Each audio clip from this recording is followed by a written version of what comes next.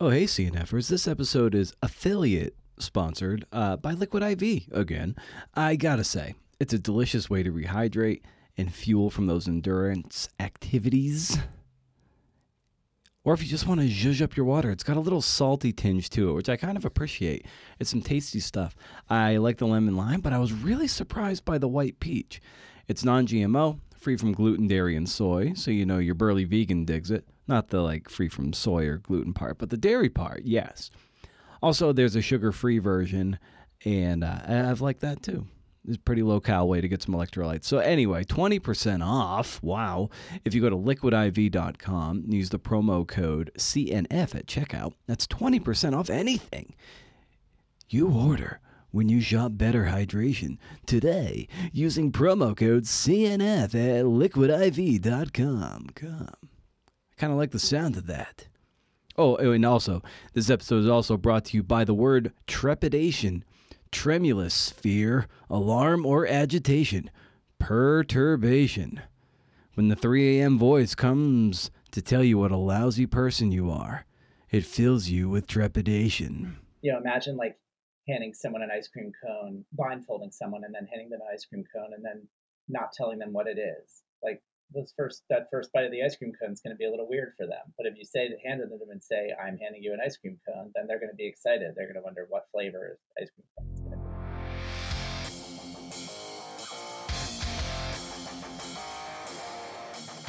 be. Oh, yes. Hello, CNFers. It's CNF Pod, the creative nonfiction podcast, a show where I speak to badass people about telling true stories. I'm Brendan O'Mara. Good for me. It's that atavistian time of the month, okay? So some spoilers, obviously. All right, we've got Robert Kolker on the show. And not only could he pose as David Remnick's stunt double, or vice versa, let's be real, but he's the wildly brilliant journalist and writer behind the book Hidden Valley Road. Oprah picked it, no bigs. And Obama picked it for his year-end list in 2020. Okay, now we're just showing off. He's also the author of Lost Girls, which has been turned into a film on Netflix. I mean, come on. To read his latest piece, Dead Reckoning, go to magazine.atavist.com. To subscribe, no, I don't get any kickbacksies. My resident CFO was like, maybe, do you get any kickbacks? I'm like, no, my recommendations are pure. This podcast is pure. Oh, but what about that Liquid IV? You know what? Stop it. I'm going to stop you right there. Atavist has been doing some incredible narrative journalism, man. I mean, Jana Meisenholder and Cassidy Randall, they were honored in the 2023 volume of Year's Best Sports Writing for their Atavist pieces in the past year. That's crazy. You can hear them talk about those stories in the backlog. It has long been my goal to get into Best American Sports Writing and then Year's Best Sports Writing. They got me beat. That just gives you an idea of how badass these atavistians are, lest you forget. If you head over to brendanomer.com, you can read show notes and sign up for my Rage Against the Algorithm newsletter, a curated list, how basic, an essay, some books, stuff to make you happy. As you know, it goes up to 11. Literally, it goes 11 items long. First of the month, no spam. As far as I can tell, you still can't beat it. And I started something cool for the Patreon crew. Any tier, all right? I started a thread, about 2 weeks ago at this point, about just what you're working on. And the latest one, I did just a video prompting it about book writing being messy. And here I am. I'm stealing a term from a recent podcast I heard from Seth Godin. So if the podcast audience is about collecting dots, the Patreon crew is about connecting dots. And I'm really liking the discussions and support that's taking place over there. I don't jump in all the time. I sort of just hover as a referee. But there's 27 patrons right now. About a third are chiming in, and I hope more decide to as well, or they can just be a wallflower in the conversation. But I'd encourage you to jump in. You're a part of this community that's going to help support your work, and you can help support others as well. And if you'd like to, it's open to all tiers. Patreon.com/CNFpod. You're supporting the podcast, but you're also connecting dots. I think some people are making some friendships over there. And that's what it's about. I like being able to connect people. I've connected listeners and guests on the show, and guests on the show, and now the Patreon crew is starting to maybe find out that they have more in common than they thought. But if you don't have a few bucks, free ways to support the show, you can go to Apple Podcasts and leave a kind review. Got a new one. Been a while, but got one. 5 stars. Kimba83. My college girlfriend, her name was Kim, and her nickname was Kimba. And I doubt this is her. I wonder what she's up to these days. Always enjoy Brendan's insights. Brendan brings some truly talented writers on this podcast and asks them insightful questions. I always learn something that I can use in my own writing. He also gives great advice from his own experiences. It's definitely worth listening to the back catalog if you are a new listener. Awesome. Thanks, Kimba83. But before now we get too excited about Bob Kolker, who's here, there's still the matter of speaking with the lead editor of this piece, the lead editor of this ship, as it were, Jonah Ogles. Dead Reckoning's the name of the story. Yet another thrilling nautical disaster. There's a certain amount of kinetics to these nautical things, right? I mean, the ocean is always in motion.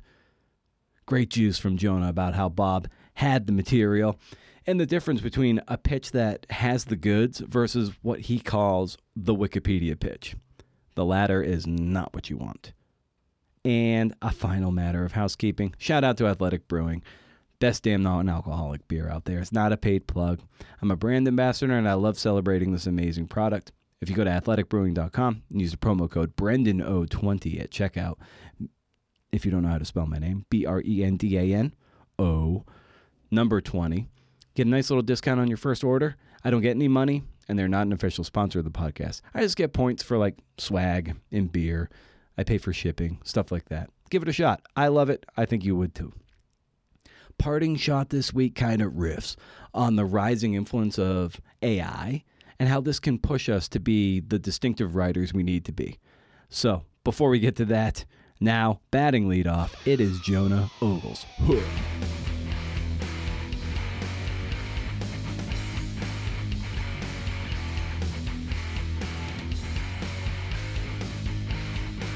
What are things that you find yourself, most sensitive to when you're reading? Yeah, well, I mean, I I think I pay a lot of attention to pace. That's sort of front of mind for me as I'm working through a piece.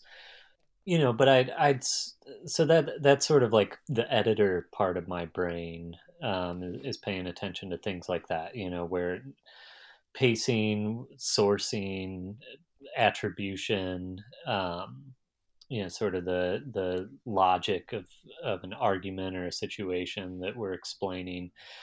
So those things are kind of happening in the editor side of my brain, but sometimes I'm not so great at like engaging the reader side of my brain, especially if I'm feeling rushed or if I have a lot of, I'm really trying to just get through an edit. I think that reader brain is probably the better brain to operate with, certainly on occasion. You gotta bring that in and make sure that it's just like a fun reading experience. And that side is sort of like grabbing onto different things, primarily like scene and color and dialogue, and the places where I feel sort of engaged and in the moment in the story, and the places where I'm not engaged, or sort of losing interest or find myself distracted by questions, or sort of a lack of focus. Can you ever turn the editor brain off, when you're reading, or how hard is it for you to do that? Yeah, it doesn't really turn off. You Yeah. can I try.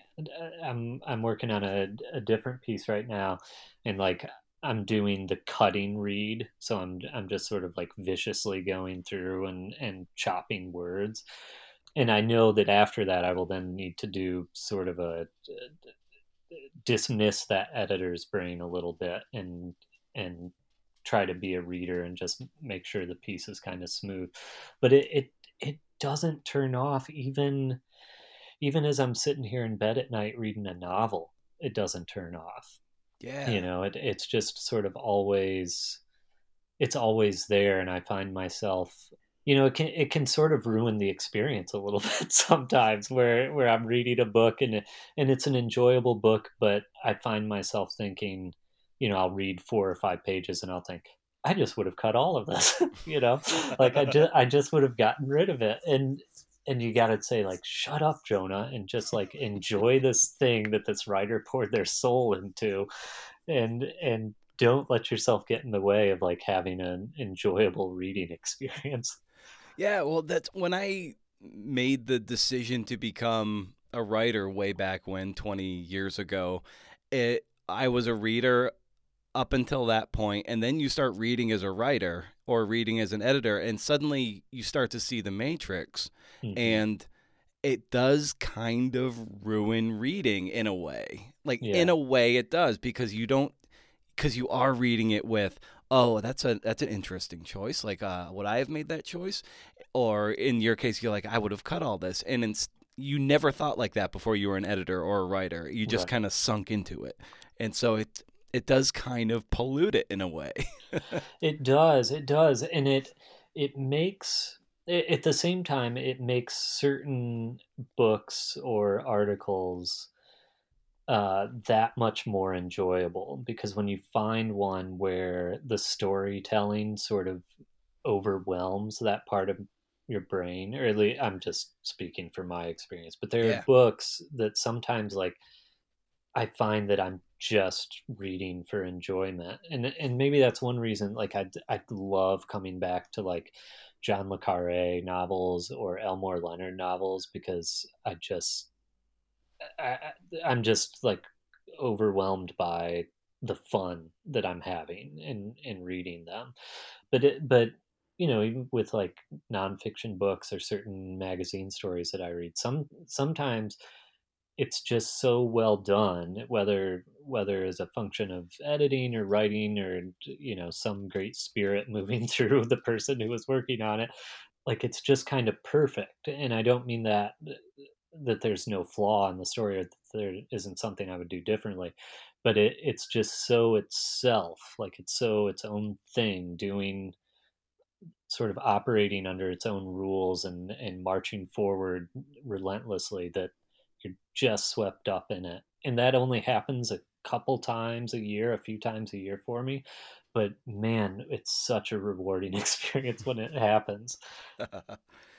Now, with Bob's piece, and Bob is as a writer and reporter, like, he is one of the more accomplished journalists and reporters that has like come through the last few years of the ad of his pipeline. No knock on anyone else, but there's a lot that are more early career, and Bob is extremely accomplished. A lot of Mhm. feathers in his cap. And for you, editing someone of Bob's skill and stature, uh, how do you approach editing and consulting with him versus someone who might be a little at the, let's say, early career part of the spectrum? Yeah, yeah, that's a great question, because there is something different about it, and like, I think for me, there's an insecurity that rises up, Like, do I because suggest any changes to him? But I yeah, was like, yeah, he would know. He's been doing it, this forever. It's such it, great stuff. Yeah. exactly. Like, he's it's, he's very successful, obviously, and very good at what he does, and so you start to question yourself, and you think like, oh God, maybe I shouldn't suggest this, or you second guess your own thoughts, and you got to try to not do that as much as possible. And one great thing about Bob is he never talked down to me, or like was dismissive in any way. He was so welcoming of suggestions and cuts, and pushed back where he needed to, but was gracious about other things that I'm sure probably irked him, but he was just great to deal with. And that's not always the case. There are other big name writers, who I won't mention, but that I've worked with in my career, who are really just sort of condescending as you're editing them, and I think that hurts the process and the resulting story, because it has to be a conversation. Like, if I'm having a question, I'm not like the most gifted reader or editor in the world by any means, but I have I read a lot, I edit a lot, and so if I have a thought, there's a good chance that other readers are going to have the same thought, and I think the piece will be best if you can sort of dismiss that insecurity and just have an open and frank conversation about what is working and what isn't working in a piece. Yeah, yeah. I imagine it's similar to, say you're like a younger coach and you're come in to inherit a very accomplished quarterback or Hmm. pitcher or shortstop, and it's like you're like, should I tell them that their mechanics are a little off, or Yeah, they got to this point, but I don't know, I'm noticing something wrong, and should I bring that up? It's kind of very similar like that. yeah, right, right. Well, yeah, I'm watching this the Winning Time HBO show about the Lakers, and they've got the coach who sort of like takes over mid-season and they win a championship, and then this next season is, it all sort of goes to his head, and he starts to, sort of like overmanage and overthink and let the ego creep in, and I think whether you're an editor or a writer, you sort of gotta resist that, because every piece is its own thing. I'm sure in this case Bob wrote like just a really great draft that didn't really require much from us, but I'm sure he's written bad ones, like, and I'm sure he will in the future. Maybe I'm wrong. Maybe people reach a point where they just churn out endless good copy, but I don't think so. I think you're trying to start from scratch every time. Yeah, and what's great about this particular piece too, it's like yet another piece set on the water, another kind Yeah. of Another shipwreck. another shipwreck. But they have there's something about them. They're so kinetic and really dramatic. And what was it about this one that kind of just that felt like it set it apart from other ones that you've been able to edit? Well, Bob being who he is plays a played a factor into it. When he reached out, we were like, oh yeah, we would love to work with this guy. But he really had a great story. It's this great historical piece, which, sometimes when you're just reporting a story based off of like newspapers and people's journals and things like that, it can feel a little flat because you're not able to build out sort of that sensory experience. But Bob clearly had the goods sort of from the beginning with this, and that's always my first question with a historical piece: is can we make readers feel like they're there for the entire piece, or certainly for good chunks of it? And Bob had that, and also, like, this is a huge, like, 7 destroyers wrecked, on off the coast of California.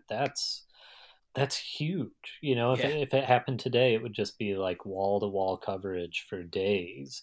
But this happens with the passage of time. It's been kind of forgotten or overlooked, and so it felt like we were sort of adding something to the historical record by bringing it up and publishing a story about it. And given that Bob has such a just a wealth of experience and a ton of skill and is so good at what he does, and some people who listen to this show, and I imagine especially the Atavist interviews in particular, to glean some insight into how to do this work and to do this work better. What is it about Bob and his approach through your interactions with him that you feel people can learn from? Yeah, well, he was, like I said earlier, he was very, very open to a collaborative editing process, which helps a lot, and is not the approach that every writer takes. So I think that I hope that it helped the story along and helped it become a better piece. I mean, he also just he had the material to work with, and we get a lot of pitches from people who find a historical curiosity, or they find, like, we describe it as like Wikipedia pitches, where they have the basic facts of what happened, and they're like, isn't this crazy? And yes, the answer is often yes, it's crazy. If Bob had come to us just with, hey, this largest peacetime disaster in U.S. naval history, there's shipwrecks, there's, look at the lives lost, look at all this stuff. Like, yes, that on its face has sort of the bones of a good story. But he also had the materials to flesh it out and put muscle on the piece. And a lot of times when writers have reached out to me with a Wikipedia pitch, I ask for more details. I ask for their sourcing. I say, okay, this part's a little murky. How would we flesh this out? And they come back, and the answer is they don't really have the materials yet. They might know that, well, some of them might be in this library, or maybe they hope to interview these people, but Bob sort of had it all lined up, and that's a real difference maker. It makes editors feel confident that the story is going to take shape and not be sort of trying to backfill an okay story and make it just a little bit more okay. Yeah, I think I'm so guilty of this, but people are often they don't put enough legwork in ahead of time. Mainly, I can understand because like time is money, and Mm-hmm. it's a lot of effort to go through at first when odds are the piece is still going to get rejected. And Uh-huh. it's like, you're trying to save yourself some of that rejection pain by maybe by doing the Wikipedia thing. You think you're saving yourself some time, but I think that's a shortcut to, if you do some of that extra legwork. If nothing else, it's gonna really cement a really good pitch for maybe the next publication, and you're that much farther along in the reporting. But it's kind of a hard mental jujitsu to do, to put in that extra effort up front. It is, yeah, and I'm so sympathetic to writers who don't want to waste a bunch of time putting in all that legwork before they've pitched. But I think one thing that happens, or one thing I've noticed with more established writers, is they have the most important stuff, so it's not as if they're reporting 90% of the story and then showing up with this fully formed pitch, although that happens on occasion and it's great when it does. But the experienced writers are better at finding the key materials or the key sources first. Yeah, And the linchpin stuff. exactly, when writers show up and they say, I've already talked to these two most important people, and I have the best documents, and I know there's other stuff that I can get. We feel good about that. It's when they come and they say, hey, I have this other stuff that suggests to me that there's, really crucial stuff that I can get. I just haven't gotten it yet. That's when we say, like, okay, but get it first, because Yeah. otherwise you go out and, like, the materials have been lost, or the court destroyed the records because they were so old, or a source is old and no longer able to do interviews, or doesn't live in the country or something, and things fall apart in 1,000 different ways. So editors just want to see that, like, the linchpin is there. Oh, fantastic! That's great. This is such great insights into your approach, and of course Bob's is a little behind the curtain of Bob's incredible piece and what he was able to tease out and tell this incredible story of this peacetime naval disaster off the coast of California. So, Jonah, as always, great pleasure talking to you, and we're gonna kick this over to Bob now. Yeah, thanks for having me.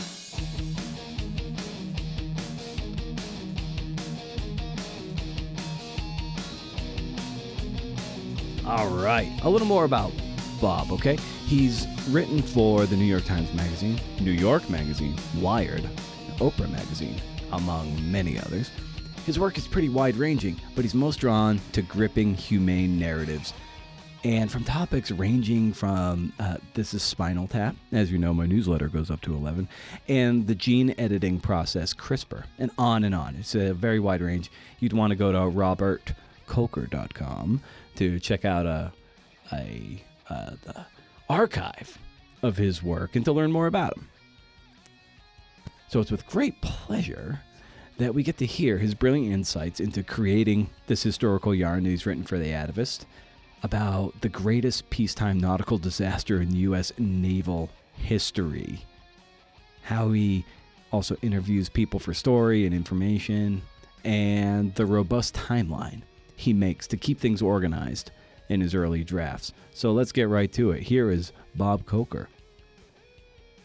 In books, there are certain universal truths that help you navigate, I guess, maybe the choppy waters that are the individualized personality of each story. So maybe for you, like, what are some of those universal things that you can anchor yourself to that help you navigate stories? And I'm really leaning into navigation puns. That is nautical puns, but I mean it in terms of what do you grab onto for universalities? The nautical puns are inescapable at a certain point. And once you start, it's hard to stop. And in fact, with the fact checking and editorial staff at the Atavist, it's been quite nonstop, back and forth while getting the story shipshape, I guess. This would be the way to put it. My approach is always narrative, but it's always about something else as well. Very rarely. I suppose earlier in my career, I would do whatever people threw at me, obviously, but very rarely would I do a story that just would be, here's an amazing yarn, you're never going to believe it. It always is about something else. There's a separate issue bubbling beneath the surface. And it really comes out in the reporting. And it's anybody's guess when I get started how much of the story will be about that underlying issue and how much will be about the yarn, the tangled tale itself, the narrative itself. Sometimes it's 80-20, sometimes it's 20-80. It really kind of is, it's a little like I come out with a very rough draft and I look at it and the editors look at it and we decide what's working and what isn't. And if it turns out that the actual twists and turns of the story are enough to really sustain it, then it's 80-20 and the other 20% are the issues. But with this new story for The Atavist, it's been exciting because from the very start it was clear that this was going to be a purely narrative story, and it would be up to me to try to find any sort of meaning or glean any sort of like deeper understanding of human nature or anything from what had happened. This was never going to be a survey story about leadership with the Honda Point disaster as a case study. It was always going to be about the Honda Point disaster, and so that was a little intimidating and very exciting to get started on. Yeah, and given that it took place, so long ago, and you're living in the archives to create your scenes and your narrative, you've written recently a New York Times Magazine piece about the vanishing family. That's very face to face, very in your face in terms of the how gut wrenching it is, and that you can build off of that. And then there's this, which is more archival based. So for you building those scenes, what becomes the challenge for you to build those blocks? I've done archival stuff before, but certainly not a lot, and so it was definitely exciting to be doing something new to me, particularly since a lot of the face-to-face work I do with families in crisis and people going through really extreme traumatic situations, that really, it's healthier for me and probably for anybody to mix it up and to have some variety and try and do other things. And so to be purely in the archives and to understand that I'm never going to have a personal interview with somebody kind of sets up a whole other game to play. And there's lots of pressure that I would feel because it was new. I felt very intimidated. I went to the National Archives and looked at the personal papers of Edward Watson, the captain, the squadron commander at the center of this disaster, and I felt like, well, it's put up or shut up time. Like either this is going to be a treasure trove with all sorts of amazing nuggets of information that are going to make this entire situation come alive, or it's going to be a bunch of postcards, and I'll be, up the creek. I'd be in real trouble. And of course, it always ends up being somewhere in the middle. I find with archival work personally that it's a lot of there are many days of kind of despair and nervousness and anxiety where you're thinking, I don't have enough, I don't have enough, I don't have this, I don't have that. And you really start to fixate on the things you don't have and the things you don't know.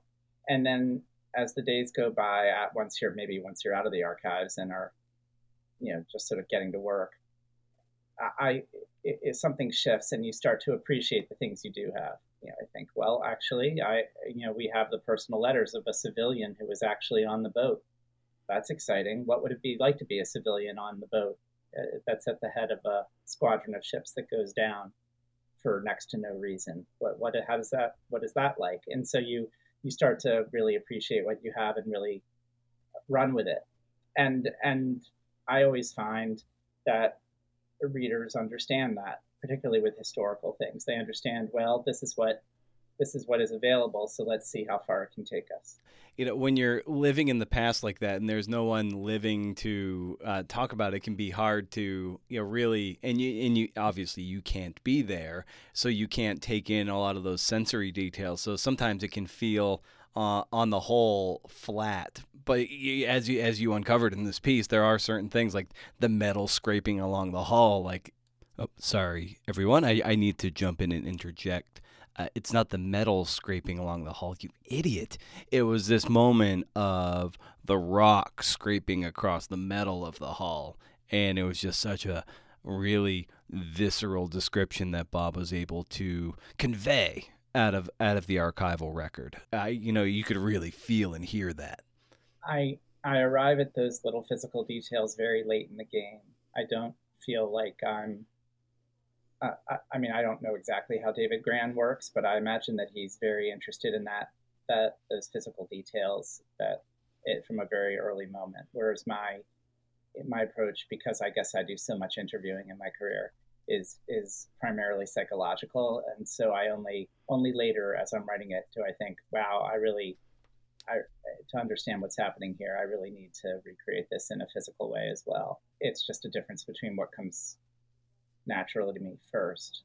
But then I'm excited once I do arrive at it because I feel like I feel like each one is invested in with a lot of meaning. Like I find as long as I use these details sparingly and they really are worth it, then they are really quite meaningful, as opposed to just doing a fire hose of physical material that makes it feel like it's a creative writing exercise where I'm just sort of imagining what it's like to be on that boat. So I feel like less is more in that regard. Mm.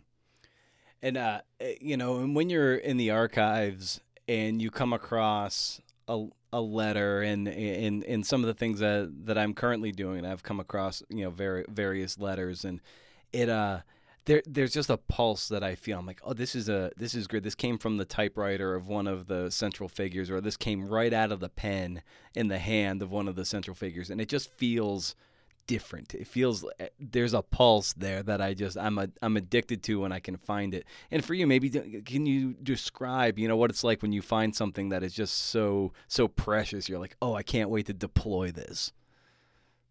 It's really exciting because the rhythms of speech are in there too when they are personal letters. These aren't written for posterity. They're written. It's a brother's letter to a sister, or a son's letter to a father, or a father to a son. And so lots of dashes and ellipses and lots of grammatical snafus. They're trying to get across, thoughts and feelings in a fast but authentic way. And they're very, very different from public statements that people are making at the exact time. So with Edward Watson, the man at the center of this disaster, he is saying things to the media one day, and then he's writing his father or his sister and saying different things, or saying them in a different tone. It's all about how they want to present themselves to the people they love, whether they're being vulnerable or whether they're trying to have a stiff upper lip.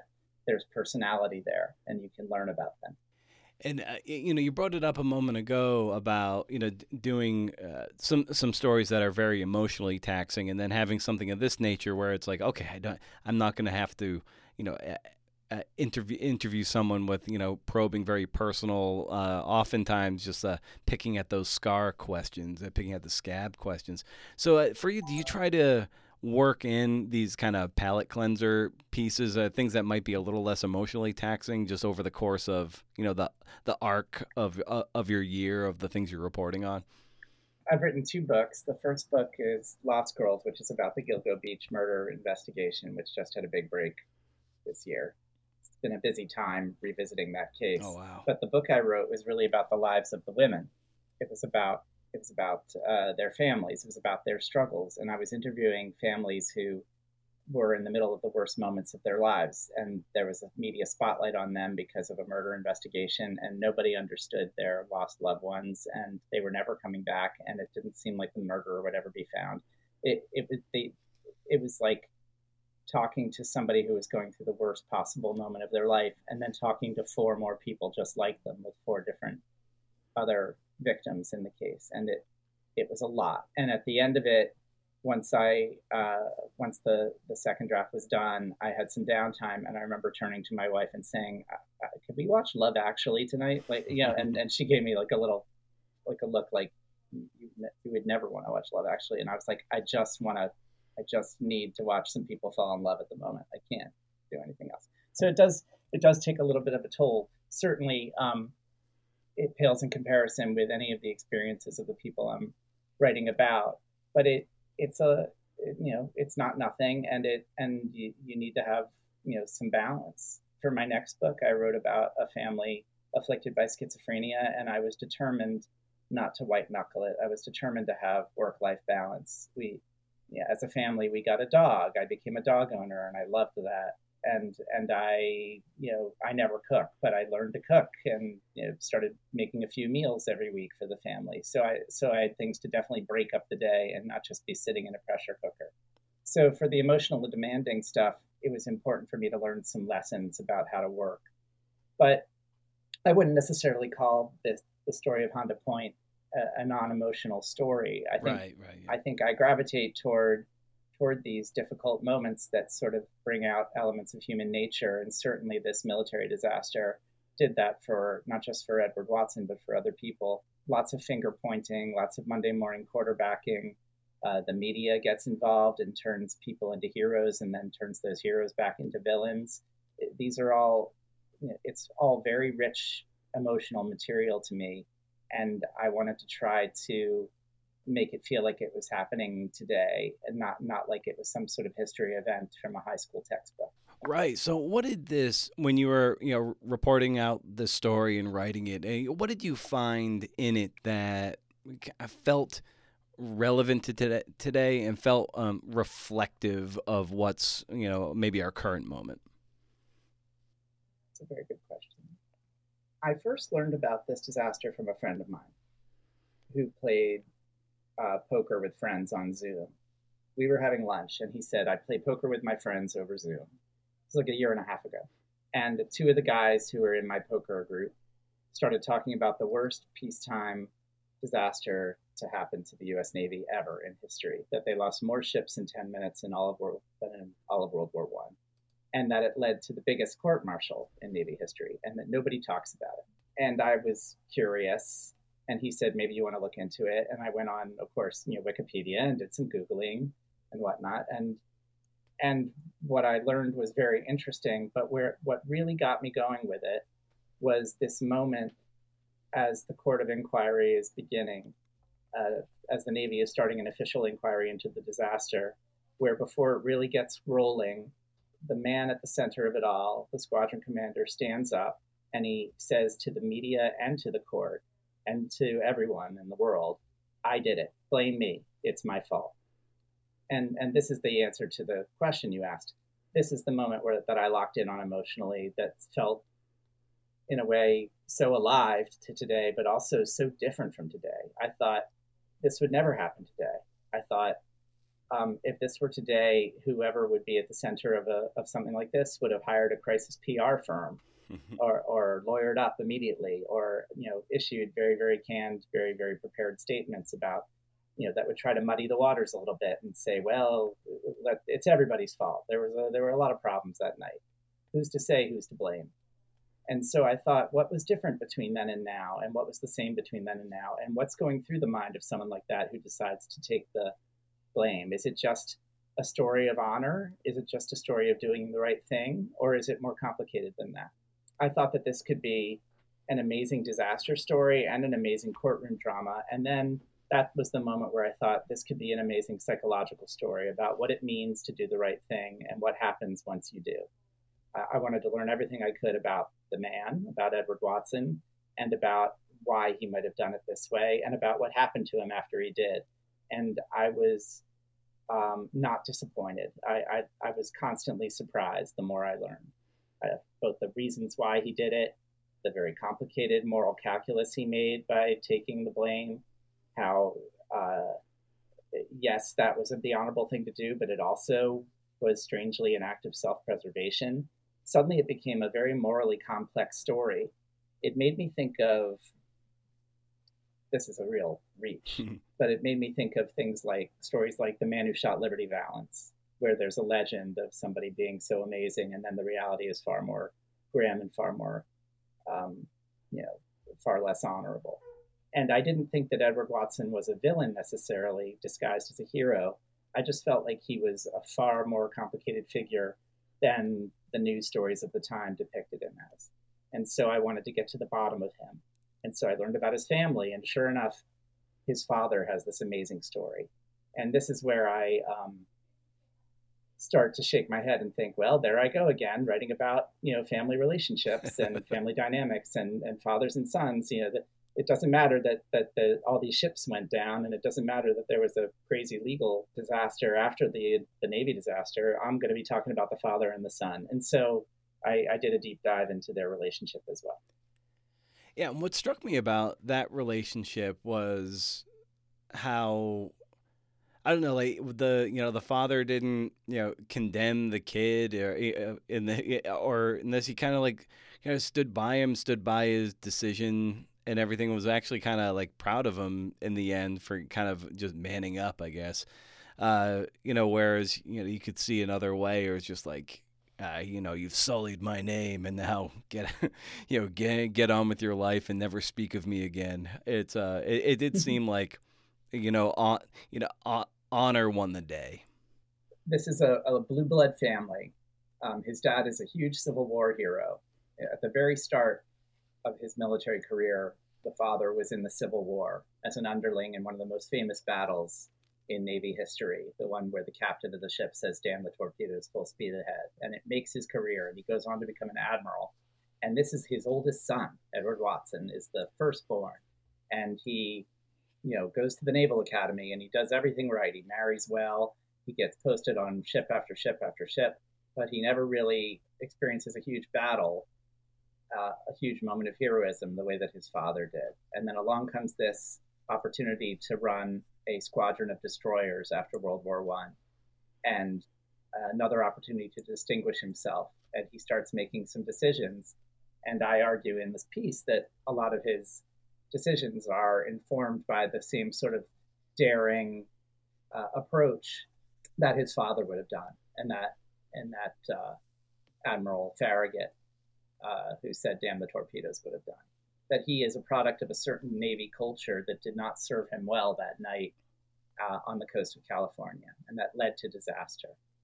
It's a complicated case that I make, but in their interactions afterward, you see the father and the son doing this very strange dance around one another. The father sends a couple of personal notes. The Watson sends some notes to some of his siblings saying, "I hope I made father proud."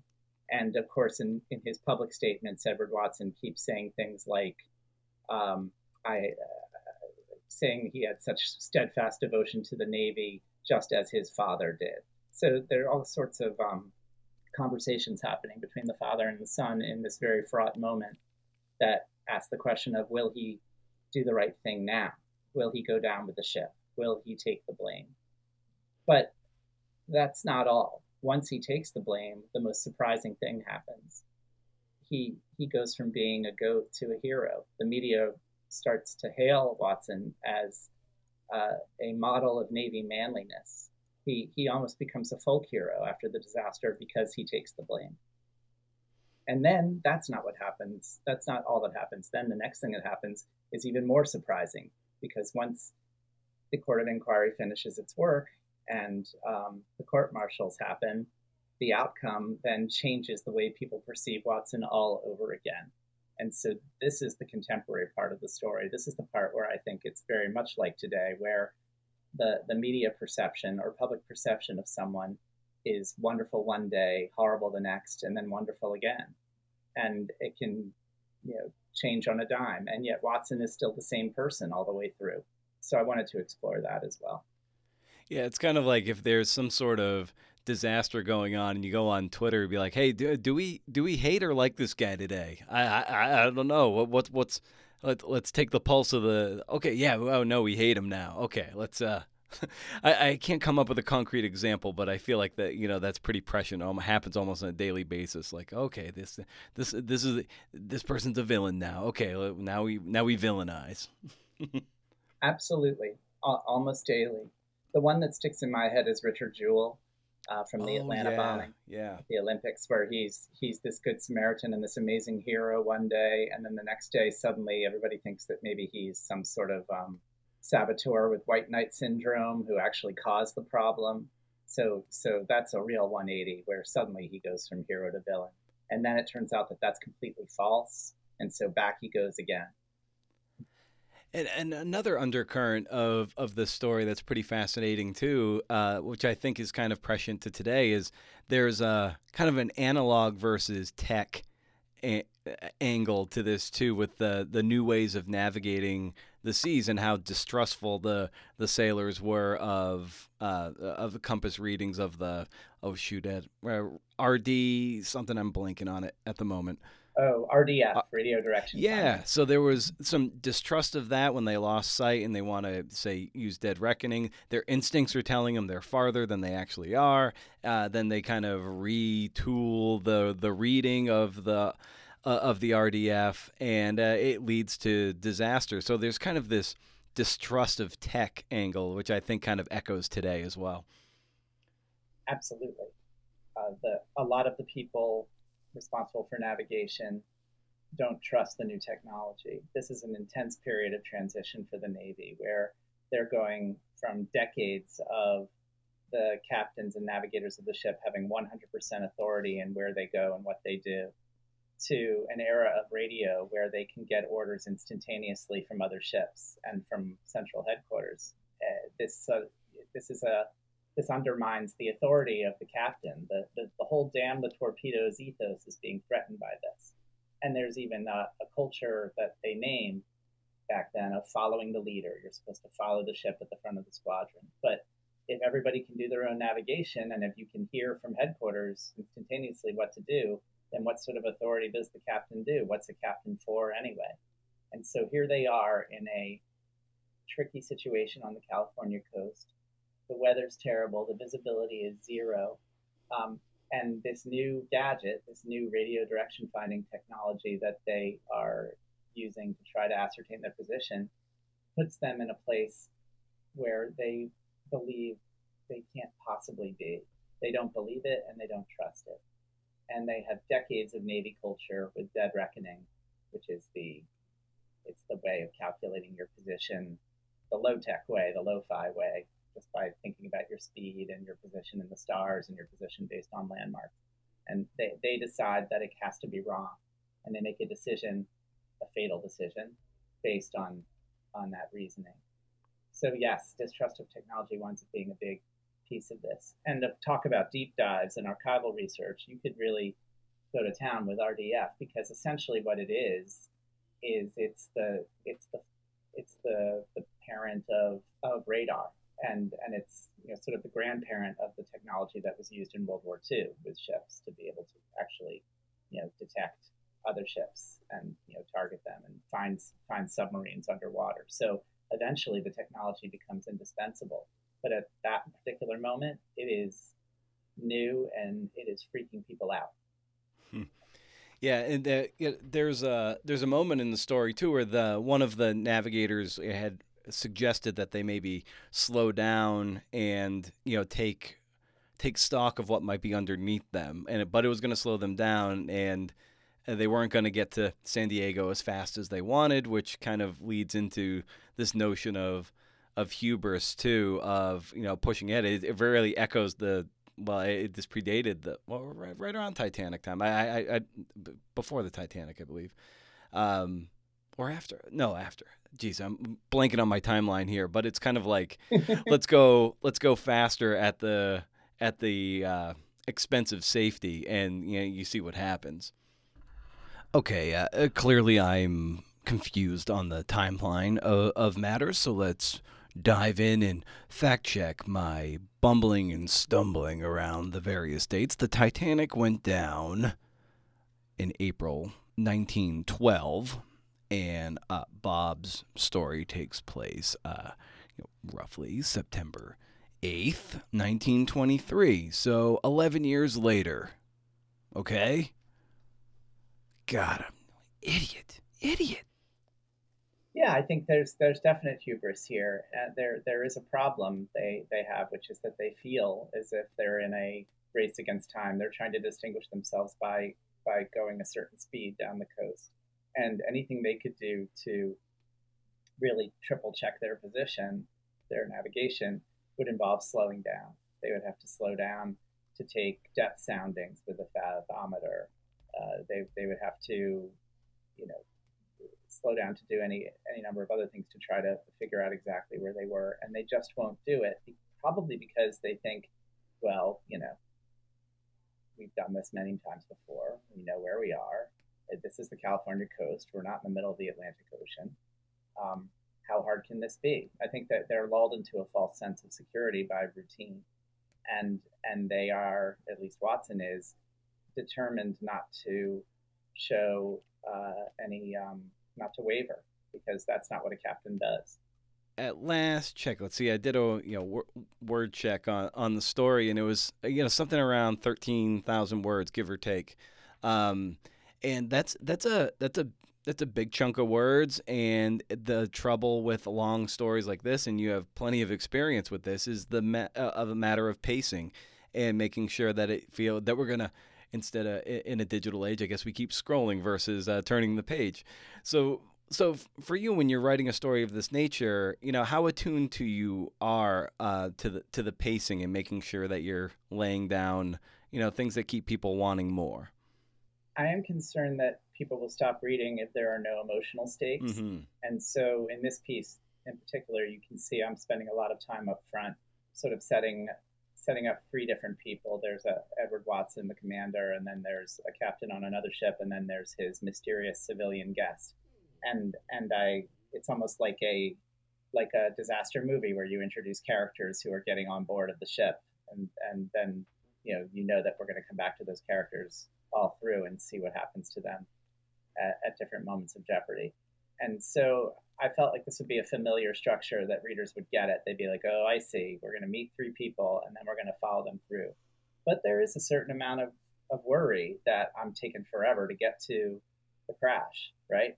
And so I am worried about rhythm. There's a lot of trial and error, and there's a lot of work with the wonderful editors at The Atavist who were talking about ways to make sure that people don't have to wait too long for these ships to actually leave dock and get into trouble.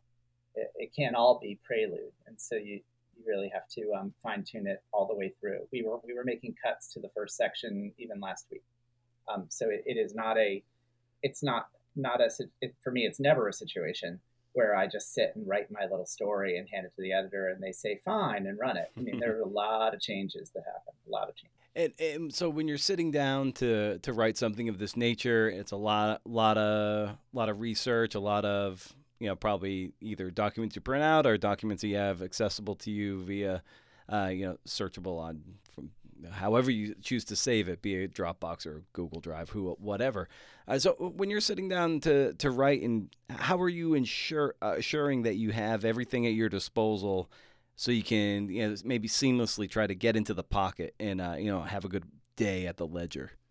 It is a bit of a slog at first, but it starts chronologically. It starts with timelining, and by I don't mean just names and dates. I mean like a very ridiculously detailed timeline with lots of notes, lots of transcripts, lots of links to PDFs and things like that to try to get as much detail in a chronological way as possible. And then I kind of look at that enormously long, unwieldy timeline document at some point, and I start to break it up into chunks. And I think, well, I can't tell the story of all 7 ships that go down. I'm going to have to focus on the first ship. And then if I end up focusing on the captain of the SS Young, which was the third ship in line, then I'll have to pull some scenes out about that ship and where does that happen in the chronology. And then you start to make decisions that then by necessity lead to other decisions. And I tend to block it out that way by with I mean I've never used this phrase before, but I've only read about it, but with like story beats or with like acts in a play or scenes. And again, that gets fine tuned and changed all the time. It just the point of every step in a big project like this for me is to get you to the next step. If it's good enough to get you to the next step, then you're in good shape, and then you just keep making it better and better and better. To I think once I had a lot more comfort once I figured out the first section. You see, the first section kind of tells a lot of the story and gives you a lot of the background in a very, very quick and breezy way to try to frame the whole thing and make it clear that something is going to happen and why, and what the story is going to be about. And once I had that, I felt like, well, great. Now I have the freedom to go chronologically and bob and weave out of different storylines and find the right balance in revision. Yeah, I think John McPhee, he obsesses over the lead or just the opening section of any long piece, and he sees it something as a flashlight that kind of illuminates the rest of the path. I think Susan Orlean also, she obsesses over it. She can't proceed until she's got a decent lead there, and then it kind of spills out from there. Other people might be like, you know what, I can't figure out the lead. I got this island over here. I know I can write. I'm going to go write that one, and I'll get to the lead later. For you, it strikes me as like you like to get the first thing set up, and then gravity takes over from there. Yeah, because you start to in the writing of the lead, you start to understand which exactly plates you're going to be spinning through the rest of the piece. You may not have figured that out until you write the lead. The process of writing the first section is the process of figuring out the most important elements of the rest of the piece. And maybe not exactly where they go or how they interact with one another, but what they're going to be and how they're and what you're going to emphasize. It's about setting the stakes and setting the priorities. The people you mentioned, Susan Orlean and John McPhee, they have brilliant leads that it, because you've read their leads, you suddenly can read the rest of their pieces with a lot less anxiety, a lot more pleasure, a lot more speed, because you know what you're looking for. They've told you what to look for. They've set it. They've set it all up for you. Imagine like handing someone an ice cream cone, blindfolding someone, and then handing them an ice cream cone, and then not telling them what it is. Like that first bite of the ice cream cone is going to be a little weird for them. But if you hand it to them and say, "I'm handing you an ice cream cone," then they're going to be excited. They're going to wonder what flavor ice cream cone is going to be. So that's the first section. I can't believe I just made an ice cream metaphor for my work I do, but there it is. There it is.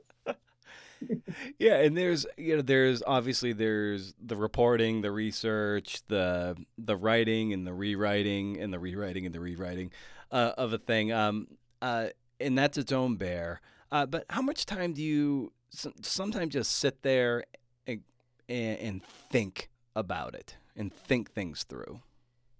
I had an opportunity last fall where I had a couple days away from everything, and that helped me with the lead. That helped. I was able to actually sort of sit and really think nonstop for a day or two to try to really crack it. And then after that, I can work in stages. I don't have to sit and like go off to a 8-week writers retreat or anything like that. But yeah, to sort of crack the general notion of how the story will run, that's not something that I can do in a breezy way in between lunch and coffee and getting on the phone.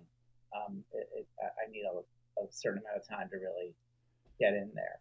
And then with this particular article, because it's historical, it's not just all the primary documents that I found at the archives. There were 4 or 5 different books written about this disaster. Only one of them was written by someone who was a professional writer, and that one had sort of dialogue and other things that weren't exactly um, accurate. The rest of them were all more amateurish efforts to try to recreate different perspectives on the disaster. But in their ways, each of these books was valuable. So I had to spend a lot of time going carefully through all of those books. And there are a lot of course, papers and articles written about this disaster over the years, sort of plundering them all, trying to see what's useful or what isn't useful. And then there are the conspiracy theories. I suddenly had an appreciation for people who had to write about, I don't know, the Kennedy assassination or something, because there are anonymous people online who are talking about all sorts of things they're certain happened to cause this disaster that, in fact, there is no proof for. But you sort of have to go through all of that and read all of that just to see if there's any meat on the bone there that you can use and try to get to the bottom of it.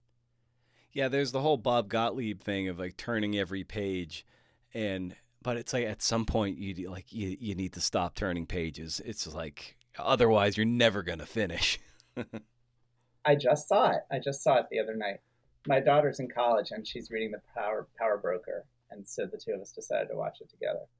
Um, Kara is interesting, right? Because he's so maximalist.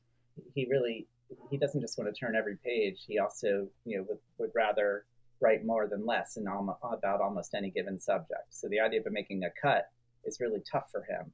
And so the question for him about what priorities to make with his work, he doesn't have to make those choices quite often because everything is important. He's decided everything is important, and that's something somebody says about him in the documentary. They say like to him, a semicolon is as important as the entire first chapter, and so you feel that when you're reading his work, you're feeling that he just invests every single moment with meaning, and it's amazing. It's one of a kind. It is hard to imitate because just as it's sometimes it would be hard to imitate John McPhee because of the length they have and the mandate they have is different from what quite often we have these days. When I was talking to Pete Croatto, who wrote the book From Hang Time to Prime Time about the NBA, he's a freelance writer, and we were talking about reporting and interviewing, and sometimes the valorization of over-reporting, which is brought up by Wu-Dan Yan, who came on the show a few weeks ago, and we were talking about like, say, it's great if you can talk to just hundreds of people for something, but sometimes you don't have enough time. And then he brought up that there was a Washington Post sports writer, this probably in the 80s, who was just really, he seemed to get the greatest quotes, but he didn't interview very long. It was very efficient, and this person turned out to be David Remnick. And and so I wonder for you over the year how maybe you have gotten maybe more efficient with your interviewing, just maybe to get the most out of an interview, the greatest detail, without also, I hesitate to use wasting time, but sometimes when you're on a tight deadline, it's like if you're not getting the most efficient use out of your time with somebody, if you have an hour or less, you could be wasting time. So yeah, for you, have you found a good way of streamlining interviewing so you are getting the gold without spending 5 hours with somebody? I think Remnick's an excellent example here because here's a quite obviously super high IQ individual who can sort of see around corners as he's talking and sort of he kind of has the story half in mind, it seems, as he's working on whatever he's working on. An amazing editor and an amazing writer, he kind of knows the widget that he's making as he's making it. And also, he was not always writing for the New Yorker. He was, bureau chief for a newspaper, so he knows about deadlines. He knows about fast turnaround. He knows about seeing the hole that he has to fill in 2 hours and then filling it in 1 hour 59 minutes. So he has a set of muscles. In my career, I've had the privilege of working at New York Magazine for 17 years, and that is not the same, but it is a place with deadlines. It is a place where you have a hole to fill, and it is a place where you kind of understand that you have to get this done. You have to finish, and not be quite so precious about the work you're doing. And so it does behoove you at a place like that to have a set of muscles to understand when you're interviewing someone, we are not just chit chatting. I am trying to understand something in an efficient amount of time, and so my questions better be pretty on point. I had a very interesting early experience at New York Magazine, where a couple cubbies away from me was a writer who was writing a story about something that was happening at the Hamptons party, and she was on the phone with them, and she was really insistent, asking the most specific details she could, physical details like what we were talking about earlier in the podcast, like what sort of flowers were in the flower arrangements, what color were the tablecloths, were the napkins paper napkins or cloth napkins, what music was playing, how many people were in the band, like really, really pointed questions. And she was not asking them like she was the person's pal. She was asking them like, I need this. Let's get down to business. And my takeaway from this was that sometimes an interview is a very touchy feely and very emotional thing, but other times it is as different from a regular conversation between pals as it could possibly be, and that it's okay. It's okay sometimes for the experience to be synthetic. You're not there. It's a stupid thing to say, but you're not necessarily there to make friends. You're there to have a meaningful interaction that produces the best story possible. And so you don't want to be a jerk, but you also don't have to take every single source out to lunch. You also don't have to, move to their hometown and get to know everything about them the way that Caro did with Lyndon Johnson. If you were writing 5 books about the person, then yeah, move to their hometown. But if you're on deadline, you have a job to do. You're going to be interviewing someone.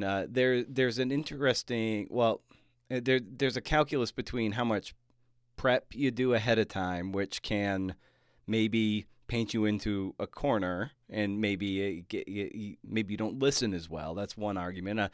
And then the other way is like, this is more of a conversation. I'm going to see where it goes and interview based on the information that comes out. So where are you on the continuum of doing a lot of prep versus, let's say, no prep, depending on who you're talking to? Quite often, the subjects I'm writing about are not famous people who've been written about before or been interviewed before. So it's different in my instance. But like if you have 20 minutes with a movie star at a junket where you're having lunch and they're at a hotel room, and you get 20 minutes in the room to sit across from them as they're eating a salad, and you have to ask them questions, you really better prepare. Yeah. And you better have, otherwise you're just sitting there trying to talk about the experience of seeing them in the hotel room, which is a crapshoot, because that can be very boring. Yeah. So you really better have good questions and really have read up everything. There's a wonderful article that my old colleague and friend Steve Roderick just wrote about Michael Mann on the cover of Variety, and he talked about this. He talked about how there's a lot of pressure not to look like an idiot in front of Michael Mann, because he's a pretty demanding person. So he took 8 days and watched all his movies and read his book and did everything he possibly could to prepare for it. But for me, let's say there was a story I did more than 10 years ago where I was trying to get an interview with this person who was in a certain amount of jeopardy for months and months and months. And finally she said, okay, meet me at my lawyer's office in Atlanta, and you have 2 hours. So I get on the plane and I fly to Atlanta, and I get the rental car and I drive across town and I sit down with her, and I've got 2 hours in a conference room with the lawyer sitting there, half paying attention. And it's my job to sort of get the woman's life story and help understand her better. And so what I said to her was, and other interviews viewers do this too, I've learned later. I said, let's play a game with a rule, and the rule is we won't jump around in time. and we'll start this conversation with the day you were born. And I promise to move quickly through the boring parts and get to the parts that are important for us to talk about. But if at any point you ever say to me, I didn't know it then, but I learned later, or something like that, I'll make the little timeout sign and be like, no, no, no, no, let's stay in time, so that I learn things as you start to learn them. Mm. And that winds up being narrative, right? It's a certain type of narrative. But two amazing things happened over those 2 hours. The first is that she got super comfortable and started to have a lot more confidence that I was going to be able to write a story that was going to be true, because she felt like I was making an honest effort to really understand her. This was less of an inquisition and more of me encouraging her to tell her story. And then secondly, I started asking way, way better questions, because once I had a feel for the chronology, I was able to ask things I never would have asked before. I'm making this up, but it would be something like, wait a minute. Do you mean to tell me that you learned you were pregnant 2 weeks before you graduated high school? Yeah, I didn't know this. I thought that had the baby afterward, but that you had learned. I didn't understand the timing of that. And then I drill down into it and I say, okay, so you learn you're pregnant and you have to tell your mother about it. What was that like? And suddenly the questions get more important and more interesting. And it was exhilarating. And she was smiling too. She was like, oh, good, you're going to ask good questions, not bad questions. And it helped a lot. And I feel as if the finished product of that story does not feel like it was just 2 hours of a conversation, that it was something a little deeper than that. When it comes to the writing, I highlighted one sentence of your Atavist piece that I just it really just stuck out to me. It's just very evocative, but also alliterative in a sense. And it's the sea was a thick stew with a 5-inch layer of congealing slick on the surface, making swimming near impossible. And then there's a page break, and I love the alliteration in that sentence. It feels slippery itself. And just for you, is that something that you're thinking about on a sentence level, or does it just riff out of you? I think that all comes later. Yeah. I think a lot of other writers are way better at the sentence level than I am, but so I end up polishing and trying to make a moment pop a little better by doing something a little more evocative. That particular sentence arose out of a real need, because there was a very particular situation happening on the shore. It wasn't just that it was dark and the boats had no electricity and that they were sinking. And it wasn't just that the waves were crashing. And it wasn't just that there were sharp rocks below the surface because it was a rocky shoreline. And it wasn't just that there was a tall cliff along the shore so people couldn't really get to them and help them right away. It wasn't that at all. It was that their oil tanks had been punctured and they were gushing out oil. And so if they went into the water, they might not be able to swim. And so I had to sort of very, very quickly point to what the experience would like to be splashing around in the water, in the dark, in the waves at night, where the water is not just ocean water and there aren't just boulders beneath you, but there's like 5 inches of oil covering over the top of the surface. Yeah, it's an amazing sentence. It's just fun to read out loud too. I'm glad to hear that. Well, I want to be mindful of your time, and as I bring these podcasts down for a landing, I always love asking the guests for a recommendation of some kind, and just anything you can be excited about that you want to share with the listeners. So I'd extend that to you. What would you recommend for the listeners out there? The thing I'm recommending to everyone right now is the September cover story of The Atlantic by Jennifer Senior. It's called The Ones We Sent Away, and she's a great friend of mine and an old colleague, but also an amazing reporter. But in this case, she turns the lens on herself and on her own family, on her mother and on her aunt, who was a person who she only recently had learned existed because she had been institutionalized for years. It's an amazing narrative, but it's also an amazing family story and an amazing memoir and an amazing portrait of her mother as well, and the caregivers who took care of her aunt over the years. And there's even a little expose in the middle of Willowbrook, of the institution that was supposed to care for her aunt for many years, that turned out to be so awful. So it's my favorite kind of long story, which is that it's not just one thing; it's four or five or even six different things. All right. Well, fantastic. That's great. I've heard great things about that story, so I'm definitely going to bookmark it and read that later. So I just got to say thank you so much for coming on the show, talking some shop here about this incredible Atavist piece. And yeah, this was wonderful. So thank you for making the time. Thank you, Brendan. It was great talking to you.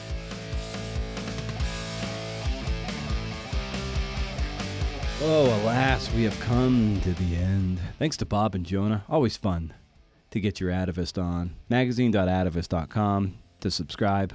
It's like $25 a year when you get access to all the archives. And no, I don't get any kickbacksies. It's I think $25 well spent. I know it's like everyone is telling you to subscribe to something. There's probably like 500 Substacks you're subscribed to, and every single one is like upgrade to paid, and you're like, what? I got this subscription here and this one, and I'm in the Patreon crew at CNF Pod, and like, where does it end? But it's $25 well spent. There's been a lot of hullabaloo about AI. It's already proving disruptive, and it will be especially so for writers. It's only going to get more so. The Columbus Dispatch, I believe, a fucking Gannett property, so I know a job's a job, and you need a job. I work for one, and it's awful. It is a terrible place to work. They, quote-unquote, covered a high school game, and the byline was AI. Like, that's depressing. A lot of fairly basic writing will be continually outsourced to robots. We can cry when our beers are bad at the way wedding photographers cried about people taking photos themselves, or travel agents cried when Kayak and Expedia came along, or hotel companies when Airbnb arrived. And by the way, kind of like fuck Airbnb as well. Way expensive, and I'm tired of them. Yeah. Firing shots. This is the time to double down on what makes you weird. And I don't necessarily mean like Gonzo or Animal from the Muppets or Pee Wee Herman, R.I.P. But if AI will be the average voice, the get it done voice, then you must run as fast as you can in the opposite direction, with a fearlessness paralleled only by Tom Cruise, hurtling himself off a cliff. Whatever writing jives with you, you need to start turning your shit up to 11. AI is at like an 8 or a 9. You need to make sure that only one person and no robots can do you. Yeah, that can be style, but that can also be generosity, humanness. Be remarkable and fearless. It's helping with my writing of this godforsaken biography that I'm writing. Some of you know I'm working on. Some of you probably don't know, but hey, now you do. As I'm writing a sentence, I'm asking myself these days, like, could AI write this? If so, I find a way to put my seasoning on the sentence, my pacing, word choice, my tuning. This isn't to say writing obnoxiously or disrespectfully of the subject, but there's a reason why some of us are drawn to, let's just use movies, say the films of Wes Anderson or David Fincher, Greta Gerwig, Christopher Nolan, Amy Poehler, Michelle MacLaren, Vince Gilligan, or Spike Lee. There's non-replicable point of views through which any great artist metabolizes their subject. Of course, I'm leaving off billions of others, Ryan Coogler, Ava DuVernay, you name it. I'm not familiar with AI, but I don't study it, I don't obsess over it. I'm neither excited by it nor do I fear it yet. But it's here to stay. The way the internet is, the way streaming is, and we can cling to the old power structures, but it's going to be the next big disruptor. You know, I never thought that anything would come along that might be more disruptive than the internet, but AI is probably that thing. And who knows what's going to happen afterwards. I'll be dead by then. So think of it in terms of how it can push you into greater discomfort. To be the writer you were at your core when you were 15 years old and nobody told you it had to sound like this to be literary. I fell into that trap in the MFA program. Like, this is how you sound artful and not just writing a gamer for the newspaper. So in any case, there was a part of you when you were a preteen, a teen, even younger than that, when you liked to write and you were just like, you had no predispositions. You just did what felt good. You imitated the thing that made you the most happy, and you had fun with it. So, yes, if I can't tell whether you or AI wrote it, we have a problem. So stay wild, CNFers. And if you can't do, interview. See ya.